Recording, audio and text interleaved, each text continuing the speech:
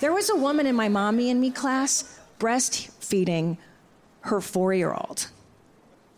I'm sorry, 208-week-old, yes. Will Mackenzie be weaned in time for prom?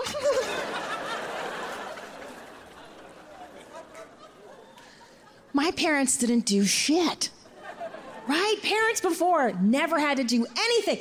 My parents didn't even put a seatbelt on me in the car. I used to ride in the back of my dad's pickup truck in a lawn chair. And then I would hang out trying to tag street signs. And then when the cops pulled you over, he'd let you play with his gun. But today, oh my God, the parents, they're all freaked out. You ever see these, these helicopter moms? Yeah.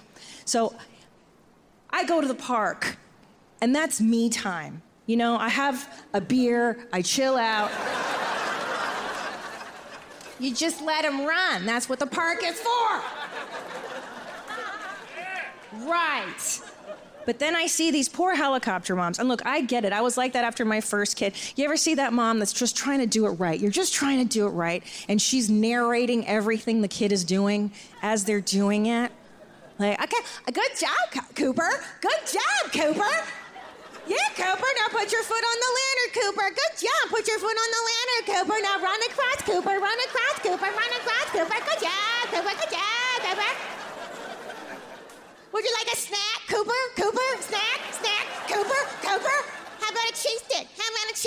Water, Cooper, snack.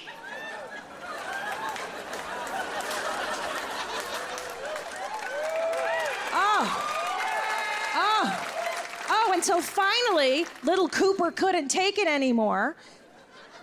And he goes, I need space! I almost high-fived that kid. I was like, look at you asserting boundaries with your mother. Well, that took me 10 years in psychotherapy. You just figured that out? Catch Christina P. in Amy Schumer Presents Parental Advisory, only on Netflix.